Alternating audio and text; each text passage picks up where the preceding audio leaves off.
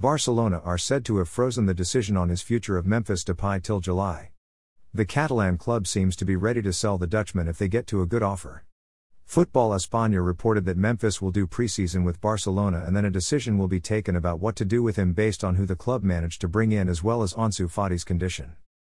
If Barcelona get to make their signings, there won't be space for Memphis to feature in the first team. The Dutchman is determined to stay at Camp Nou to prove his worth.